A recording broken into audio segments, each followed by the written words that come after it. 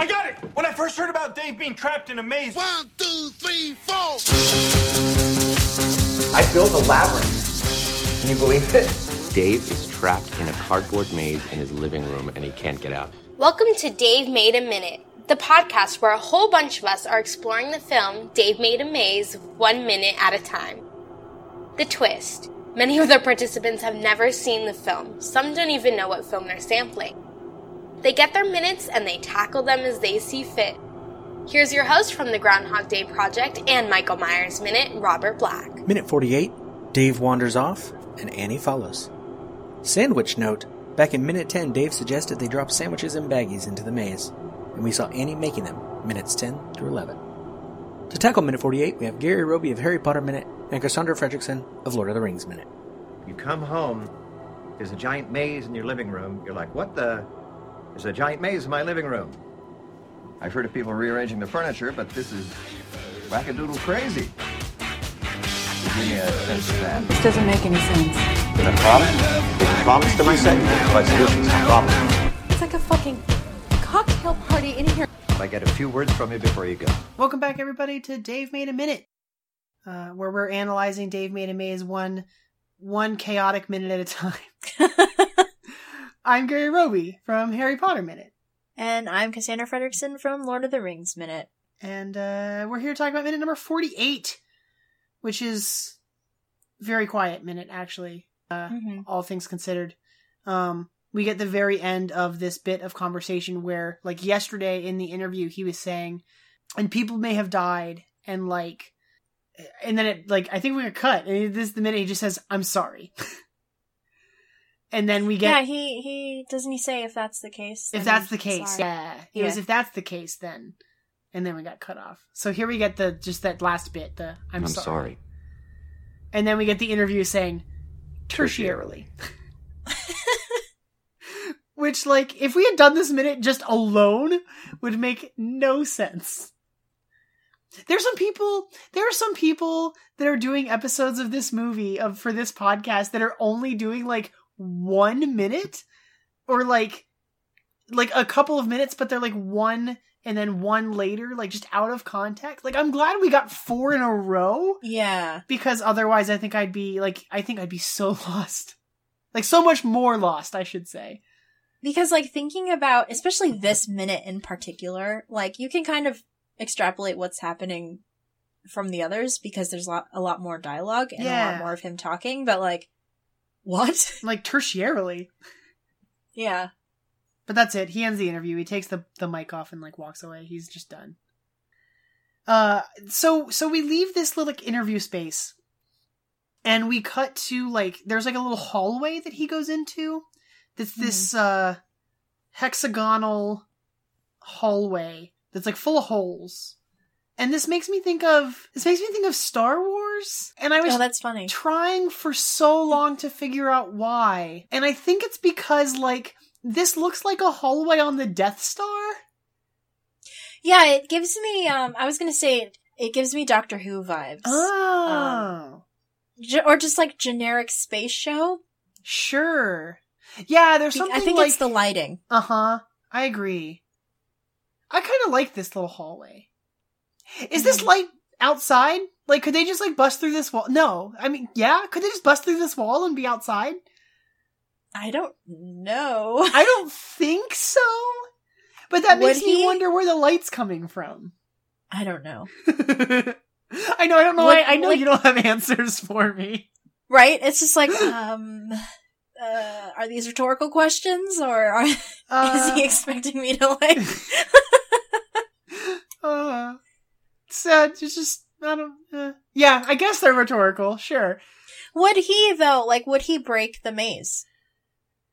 I don't think so. Like, based on these 4 minutes, I don't think so either. Yeah, he's really precious about this. Like, he wants to finish it. Like, I think that dismantling it sort of takes apart everything that he's done. Like, his entire goal or intention was to, like, make something and finish something that would be memorable. And tearing that apart is counterintuitive to that. Right.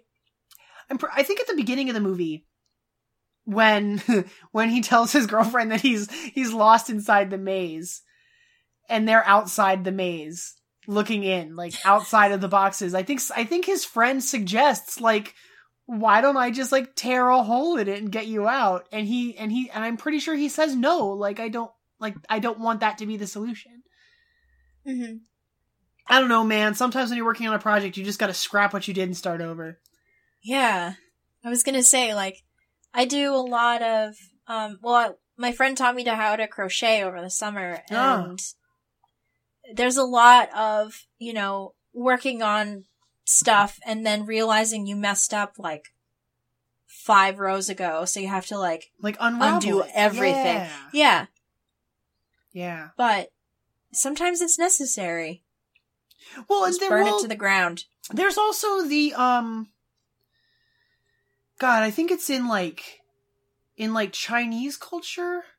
I could be incorrect, but like things that are handmade that like have human faults, like they might be making a tapestry and like use the wrong thread in a particular part, and it makes it unique. It's something that like adds value to that piece of artwork because it's something that is unique and that like shows that it was made by human hands. Like, I think there's a term for it, actually, but... The phrase Gary is looking for here is a Persian flaw. It's an expression referring to the purported practice of Persian rug makers to deliberately put one flaw in every carpet, because only God is entitled to be perfect, and it would be arrogant for a mortal to aspire to perfection. I don't know off the top of my head. Or like, they'll break a piece of pottery and then like put it back together, and you have the like gold seams, like the like, oh yeah, like this was a thing that... I know the pottery thing, it might not be exclusive to Japan, but the pottery thing I've seen in, like, Japanese art.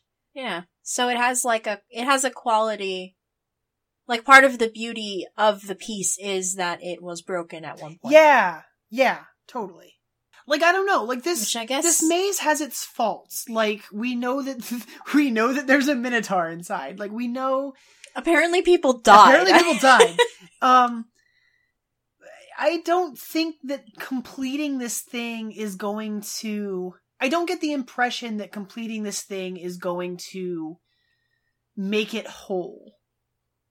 In a way, if that makes sense. Like, it's not going to bring back the people that died. It's not going to bring back his hand. We see him sit down here in this minute. He takes the glove off and his hand is made of cardboard. I don't care! I ain't no freaking monument to justice!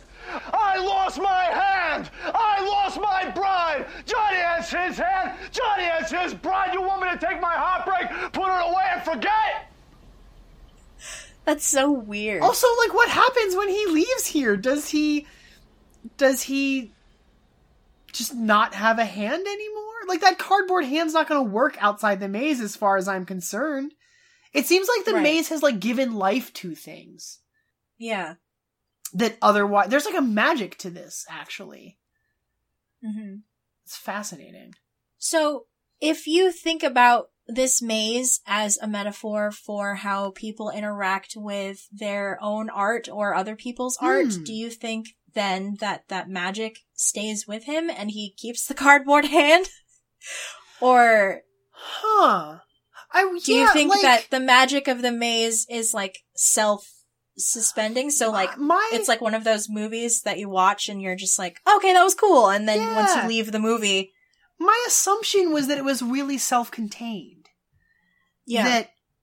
That once you left the maze, you're removing yourself from the magic of the maze. Mm-hmm. But I guess I need to rewatch this movie to the end because, like, there's a part of me that, like, if he finishes the maze, completes it, and they find their way out, I think I would really love the resolution of it to be that, like, oh, now he's carrying it with him externally. Mm-hmm. And then that hand still works for him, regardless of the fact that it's made of cardboard. I'm wiggling my fingers at the camera, but no one can see me. Right? Yeah, I don't know. I guess I have to, like, I definitely think that watching this movie now that we've had this conversation, I think I'm going to have very different opinions about everything we're talking about. But yeah, I just like, I watched it once because a friend recommended it and I enjoyed it. And then just like, I never expected to return to this movie, if that makes sense, you know? Right. Like, and like, people who listen to me on other podcasts know that I'm the kind of person who like obsessively rewatches stuff. So the fact that I've only seen this movie once, I think is really telling. Yeah. Well, sometimes once is enough. Like, oh, sure. No, sometimes there are definitely things I've watched that I've been like, okay, I watched that. Like, I'm done. Yeah. But it just, you know, it depends on the movie.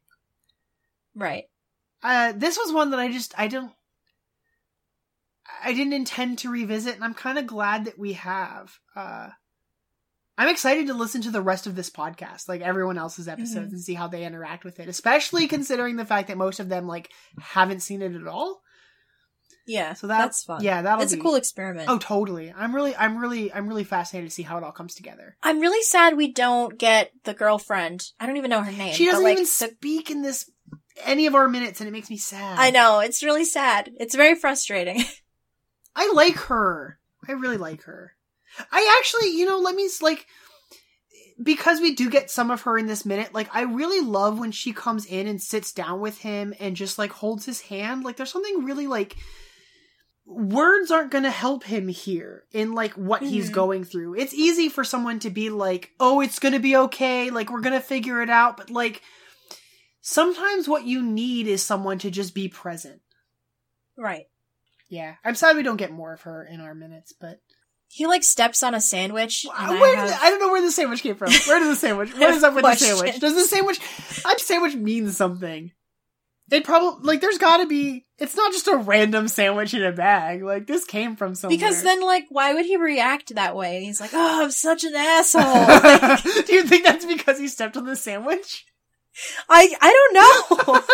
I think it's just I assumed that line was in regards to just like the everything of what's been happening in the maze. But yeah. But I also love the idea that he's just mad that he ruined his sandwich. Well, you know those days where you're just like you're keeping everything like on lock, and then you do one stupid insignificant thing, and then everything unravels. Yeah. Like I thought, like.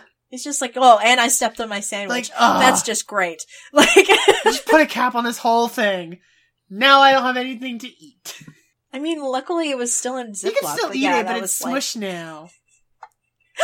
Little smush sandwich. I wonder what kind of sandwich this was.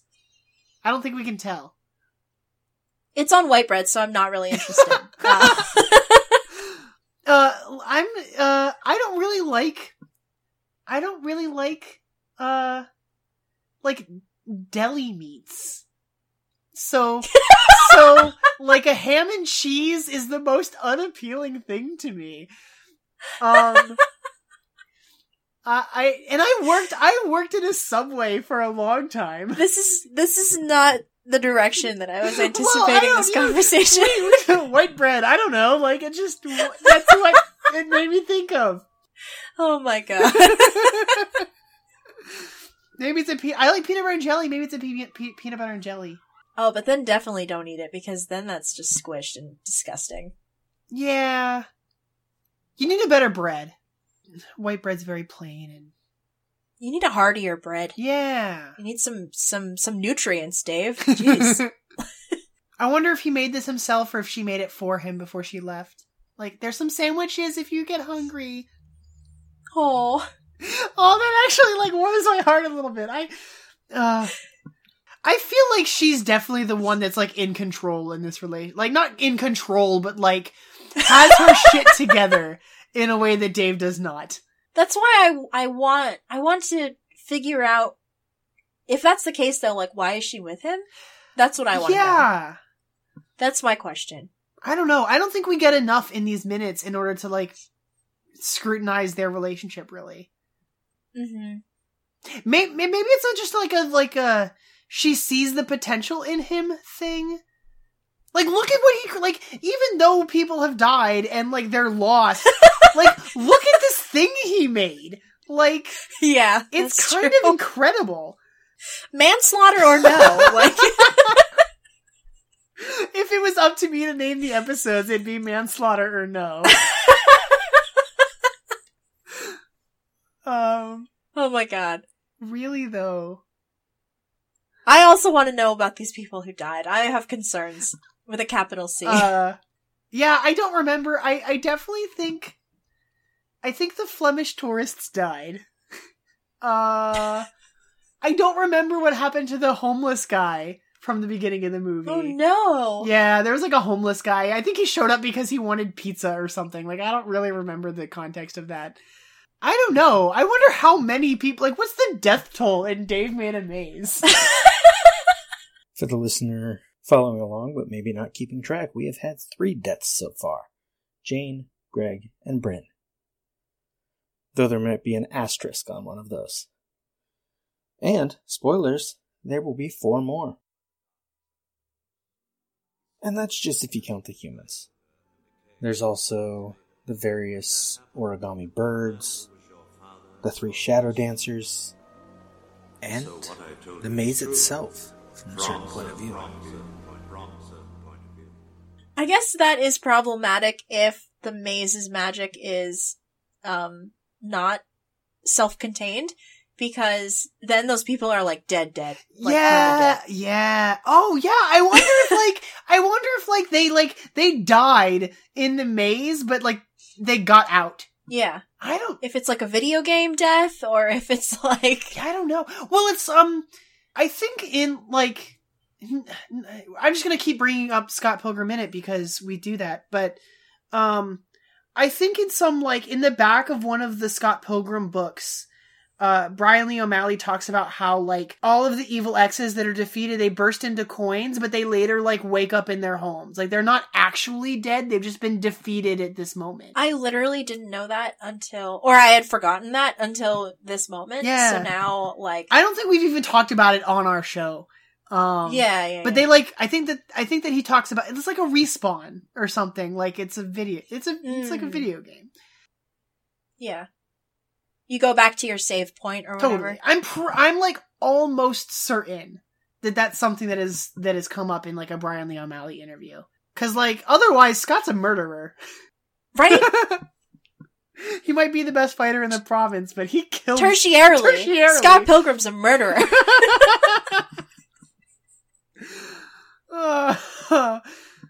So God. And so is Dave.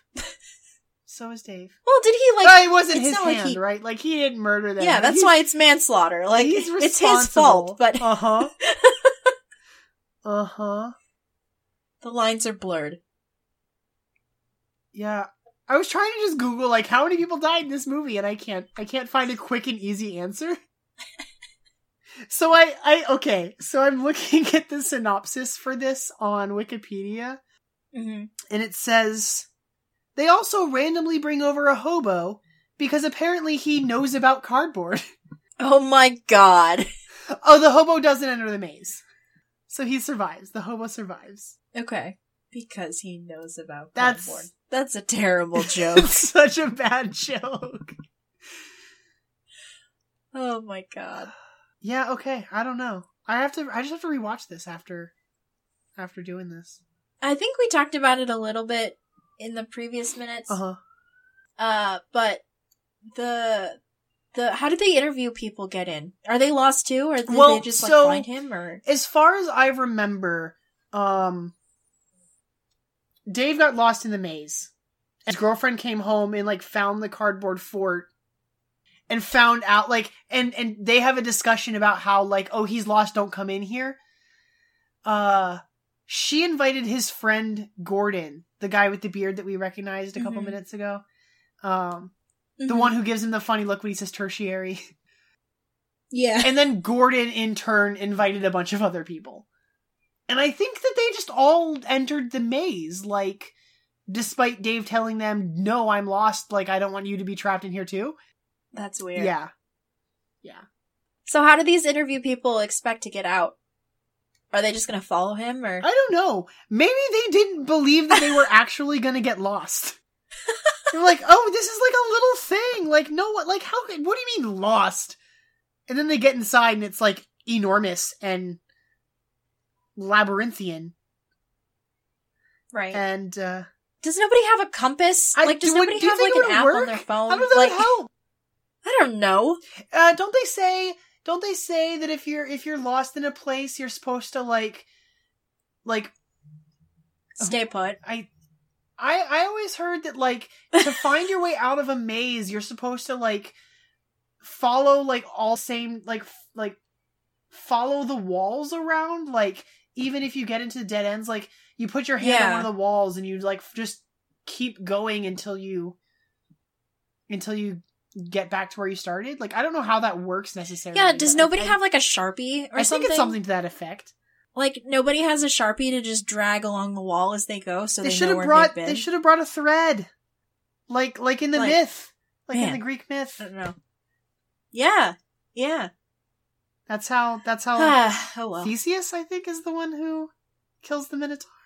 That's how he escaped. Yes. With help from his GF. So yeah, go her. Maybe. I don't know. I guess I will have to watch this movie. I guess. Oh, pulling teeth over there. Okay. Yeah. I think that's everything I had about this movie for these 4 minutes. Legit. I appreciate you joining me for these 4 minutes. Yeah, it was fun. It was fun being really clueless and lost. Have you done any other like movies by minute shows where like you hadn't seen the movie? I don't remember if this was on or off mic, but Mad Max. Oh yeah, I think we did talk. Yeah, you're right. I don't remember if it was on mic or not, but I do remember talking about that. Mad Max, and then I think there's I don't remember if I had a couple episodes. I don't usually guest a lot on the first season of Mogwai Minute, and I had never seen Gremlins before. You've never seen Gremlins? Well, I've seen it since. Oh. But I had not seen it prior to being a guest on that show.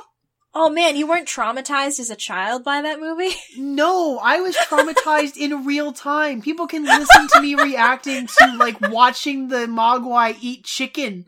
It's disgusting. It's horrible. Oh my god. So I was on that show totally blind. I hadn't seen the movie before, and it was wild. And I've done like a handful of other ones where like I watched the movie specifically so I could be a guest. Right. But that was the only thing I'd gone in completely blind. And George Hendricks was like, "Don't watch it. I have the perfect minutes for you."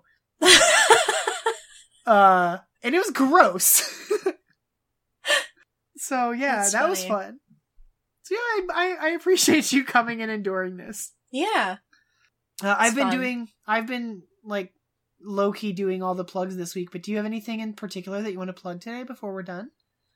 I know we talk about our minutes stuff a lot on Dueling Genre, but I also now executive produce an audio drama. If you like angsty millennial stuff, I don't know. If you're listening to this, I don't know how much overlap there is, but there's a show on there called Geek by Night, and I'm really proud of it, and everyone should go listen to it because it was a lot of work and a lot of fun, and it's my baby. So everyone should definitely go and listen to it because I love it so much. It was like one of the first things on Dueling Genre that I started listening to before I was on Dueling Genre. So it's really great, and there was an announcement that season 2 is coming, and I could not be more stoked. So people should check that out. Yeah, yes, totally. Please, totally. And thank you. Of course, like we said, the minute shows, Lord of the Rings Minute is great. Harry Potter Minute's coming back with season 3. It's some ambiguous time in the future, and Ferris Bueller's Minute Off is available at Dueling Genre as well. All 100 minutes of that nicely wrapped in a little bow and done for anyone who wants to go and check that out, because that is like my favorite movie of all time. Again, with the like angsty teens and stuff. Right. Well, I mean, he's like, Dave isn't really a teen, but he's not a teen. But I think that angst is still coming from a similar place. Mm-hmm. Yeah. Bye, everyone. Bye. And then I could probably disarm all the traps, and then we could finish this maze. Who is with me? That was Gary Roby of Harry Potter Minute and Cassandra Fredrickson of Lord of the Rings Minute taking on Minute 48 of Dave Made a Maze. I think 4 in a row is enough. Next time on Dave Made a Minute, we've got Chris Frayne and Rudy Thornburg of Open the Podcast Doors How, taking on Minute 49. Thank you for listening to Dave Made a Minute. Intro dialogue snippets were taken from Dave Made a Maze, directed by Bill Watterson, written by Bill Watterson and Steve Sears, and produced by John Charles Meyer. Intro music is Diversion by The Equals, featured in the film Dave Made a Maze, and Life Cycle of a Match by Parvis Decree. Outro music is Leaving This Godforsaken Place and Her Presence is Strong Here by Parvis Decree. Dave Made a Minute is a production of Lemming Drop Studio and all other featured podcast producers. You can find more content at lemmingdrops.com.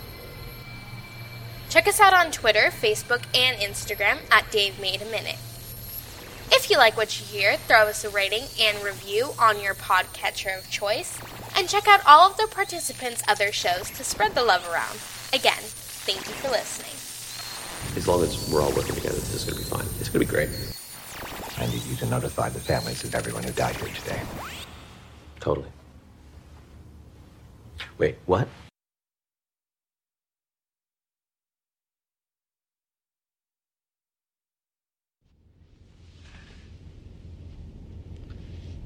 The traveler moved through time, using the power of his mind. I don't think that's the case here. No.